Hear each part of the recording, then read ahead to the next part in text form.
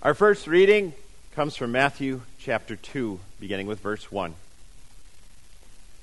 After Jesus was born in Bethlehem of Judea, when Herod was king, wise men from the east came to Jerusalem. They asked, "Where is he who has been born King of the Jews? We saw his star when it rose and have come to worship him." When King Herod heard this, he was alarmed, and all Jerusalem with him. He gathered together all the people's chief priests and experts in the law. He asked them where the Christ was to be born.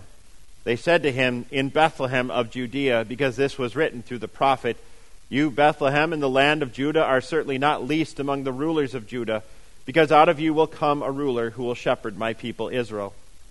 Then Herod secretly summoned the wise men and found out from them exactly when the star had appeared.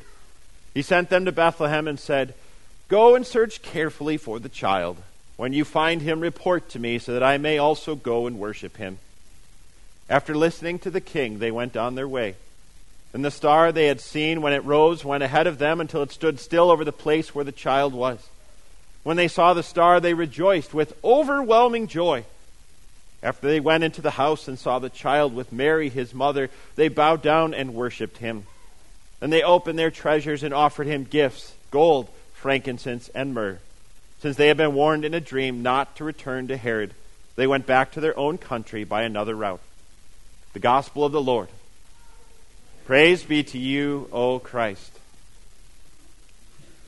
In the name of the Father, and of the Son, and of the Holy Spirit. Amen. Have you noticed it lately? When the sun goes down, it's a little darker in our neighborhoods. Not that the darkness hasn't been there, but from Thanksgiving until New Year's Day, our streets, our neighborhoods, our communities were awash with light. Christmas lights all over the place. But now, we've returned to darkness. Now, some of the longest holdouts, those who may be held out and had their lights on and out until Friday, the Epiphany of our Lord, the January 6th, well, they're taking their outside lights down now too. The world returns to darkness with days still rather short and nights quite long. As our neighborhoods return to darkness, it reminds us of a thick darkness that is all too familiar. This darkness has covered every nation and people since our first parents chose the darkness of disobedience over the light of the true God. Yet the Lord did not abandon his beautiful creation to sin's darkness. No, he prepared the coming of a light that would shatter the darkness that covered our world. Now, during Advent, we prepared for the coming of that light. And in the recent weeks, we rejoiced at the dawning of that light. And this weekend, we celebrate the fact that that light is for all nations, including us. That's what the Magi sought when they made their way to ancient Israel. They sought the one, he who has been born King of the Jews. But everyone else around them was caught in the darkness of unbelief or self-righteousness or paranoia and hatred. None of them sought the light. Yet the Lord enabled the Magi to find the light. Like every one of us, they had been born in darkness of sin and death, and somehow, some way, they had come into contact with the gospel, with the good news of the Old Testament, the good news of a king, of God's Messiah, of the light of the nations who was to come and who was going to come through Israel. Through that word, God shattered the darkness in their hearts. Now that light, it drew the Magi across great dangerous distance to worship their Savior King. And Jesus brought joy to their journey as they neared Bethlehem. We're told, then the star they had seen when it rose went ahead of them and stood still over the place where the child was. When they saw the star, they rejoiced with overwhelming joy. In that one little sentence, by the way, Matthew packs as many words for joy as he possibly can. They're really, really happy to find Jesus. After they went into the house and saw the child with Mary, his mother, they bowed down and worshipped him. Then they opened their treasures and offered him gifts, gold, frankincense, and myrrh. Jesus drew those wise men to his light through faith he had created in their hearts. And they responded with overwhelming joy. They responded with gifts fit only for a king. They worshipped him as both King of Kings and Light of the Nations. Do we seek him still? In the deep darkness that clouds our eyes and distracts our minds, do we look for the light that Christ brings into our world and into our lives? We need Jesus to draw us to his light as he did for those wise men. We praise God that Jesus came to shine in the hearts of all people, including our hearts. Through Jesus Christ, God declared each of us not guilty. Through the waters of baptism and the good news of your Savior proclaimed into your heart, the Holy Spirit worked faith there so that now his light fills your darkness and pours out from you to the people around you. Praise God that even as the last of the Christmas lights get packed away, the light of the nations will burn brightly within our hearts and from us to the people of our homes, our communities, and our world. Second reading is found in Matthew's Gospel, chapter 2, beginning with the 13th verse. After the wise men were gone, an angel of the Lord suddenly appeared to Joseph in a dream. He said, "Get up, take the child and his mother, and flee to Egypt. Stay there until I tell you, because Herod will search for the child in order to kill him." Joseph got up, took the child and his mother during the night, and left for Egypt. He stayed there until the death of Herod. This happened to fulfill what was spoken by the Lord through the prophet, "Out of Egypt I called my son." When Herod realized that he had been outwitted by the wise men, he was furious. He issued orders to kill all the boys in Bethlehem and in all the surrounding countryside from 2 years old and under. This was in keeping with the exact time he had learned from the wise men. Then what was spoken through Jeremiah the prophet was fulfilled. A voice was heard in Ramah, weeping in great mourning, Rachel weeping for her children, and she refused to be comforted because they are no more. The gospel of the Lord. Praise be to you, O Christ. How dark is the darkness of our world. Now, we would all admit that the world in which we live is a dark place, a place where evil lurks in the hearts of people and expresses itself in the shadows under the cover of darkness. And in so many ways, we do all we can to ignore or avoid the depths of that darkness, because that darkness terrifies us. It ensnares us. It breaks our hearts. It brings tears to our eyes. It may even rob us of sleep with nightmares. Yet how dark was the darkness of the world into which God sent his holy light, Christ Jesus, our Savior. How little we realize that tucked away in the shadows, amidst all the warm, peaceful, joyful images of Christmas, is an account that no one wants to talk about. An account of the true darkness of sin in our world, an account with a madman king, state-decreed infanticide, and a fleeing holy family. The only songs we sing of such unspeakable horror are funeral songs of lament and sadness. Yet for centuries, the Christian church has remembered the sad story from the Savior's early years with a remembrance of what has been called the slaughter of the holy innocents. Innocent not because they were without sin, for they inherited sinfulness from their parents, but rather the fact that none of them had committed any crime worthy of death at the hands of a king and had lost their lives because that paranoid and bloodthirsty king wanted to extinguish the light sent for the nations, for them. That light of our Savior King. As with the martyrs who would follow, they lost their lives for the sake of Christ. While the number of little ones who lost their lives was probably quite small, perhaps even only about 15 to 20, since Bethlehem itself was so small, that doesn't diminish the tragedy. I mean, is there any greater evidence of the darkness, of brokenness, and in our world than the slaughter of helpless infants? Don't we see that today? Isn't it true that the lives of helpless infants are ended for far lesser reasons, even for convenience in our culture today? Is there any greater evidence that defines the deep darkness of our world that so desperately needed the light of Christ and needed Jesus to be born to save it?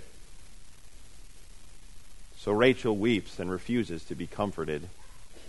The prophet Jeremiah used that picture to describe Israel weeping for her lost sons and daughters being sent away to exile 600 years before the birth of Christ. But here mothers weep for their lost children and the horror that took their lives. Yet that child born of Mary in Bethlehem, whose family likely knew those mothers, perhaps even had play dates with those little boys, and whose family likely mourned their loss, came to transform that horror into hope. For the same prophet, just a verse or two after Matthew quotes him, says this: "This is what the Lord says, stop your crying, do not shed tears. There is hope for your future." Jesus came to bring hope by being the light that shatters the deep, horrific darkness of sin. Jesus came to bring hope by being the Savior born to save such a dark world and to bring light to hearts broken and ruined by sin and death. Jesus came to bring hope by being exiled for us and persecuted for our sake, that we might be saved, that we might be set free. Jesus came to bring hope by one day being killed himself and then to destroy death forever by his resurrection for us. And so we remember the holy innocents, and we long for Christ to shatter the darkness once and for all. Third reading is found in Matthew's Gospel, chapter 2, beginning with the 19th verse. After Herod died, an angel of the Lord suddenly appeared in a dream to Joseph in Egypt. The angel said, "Get up, take the child and his mother, and go to the land of Israel, for those who were trying to kill the child are dead." Joseph got up, took the child and his mother, and went to the land of Israel. When he heard that Archelaus, Herod's son, had succeeded his father as ruler in Judea, he was afraid to go there. Since he had been warned in a dream, he went to the region of Galilee. When he arrived there, he settled in a city called Nazareth. So what was spoken through the prophets was fulfilled: he will be called a Nazarene. The gospel of the Lord. Praise be to you, O Christ. The light is shining in the darkness, and the darkness has not overcome it. We heard those words on Christmas morning from the Apostle John. They were written almost 90 years after the account in Matthew 2, and John wrote those words as he himself faced the darkness of persecution and suffering for the sake of Christ. Yet no matter how much rulers or governments or communities or individuals tried to snuff out the light of Christ, that light just kept shining. Satan himself in his lapdog death couldn't even snuff out that light. Certainly old King Herod wasn't about to snuff out that light of Christ that had entered the darkness of our world. Perhaps it was a matter of months, probably not much more than a year, but in time Herod faced what nearly every other sinful human being has had to face: the reality of death. All his plans, all his schemes, all his murderous paranoia, even to the point of planning out a mass execution of Jewish people, would be mourning at the moment he died, which thankfully didn't happen because they didn't do it when he died. All of it came to an end. The light was safe. Yet Joseph, his adopted father, wasn't so sure. He had heard about Herod's brutal son Archelaus, yet as he has always done, God guided all things for that light to continue burning in safety, and in this case, to burn in relative obscurity. To Nazareth they went, a place described best by Jesus' future apostle Nathanael, who said, "Nazareth, what good can come from there?" Yet the light God had sent for the nations would not be snuffed out. Instead, that light would grow and shine, and one day burn brightly, shining to the ends of the earth. And so this year's Christmas celebrations come to an end. When we see Jesus next week at his baptism, he will be a fully grown adult about to begin his public ministry and his final 3-year journey to the cross. Yet even as the decorations get put away and the lights get taken down, we see that the light continues to shine. We see that Jesus remains. That light, that Jesus, is our peace. He remains that way because, yes, Christmas has passed and we're not singing Silent Night by candlelight anymore, but the Christ child brings peace to our hearts in the midst of all the stress and the challenges and the change and the fear in our lives. After all, God sent his Son to ransom you from all your guilt, to bring peace to your troubled hearts, and to reconcile you with God.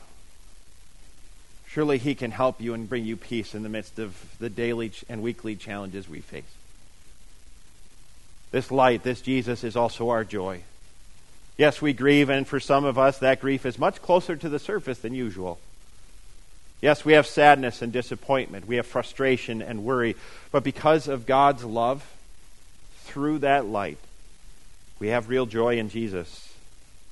The Christ child comes to bring the comfort of his own resurrection to your grieving heart. He comes to dry your tears with his gentle comfort and compassion. He transforms your weeping into dancing. And this light, this Jesus, is also our hope. And think about this. The Savior was saved to save you, to bring light into your darkness. The Savior was saved so the rest of the story after Christmas could be told. The story that took Jesus to the cross, to the tomb, and finally to the glories of heaven for us. The light was not snuffed out so that he could shatter our darkness. So that you and I could see his eternal light one day with our own eyes in the glories of heaven. Praise God for his glorious light. Amen.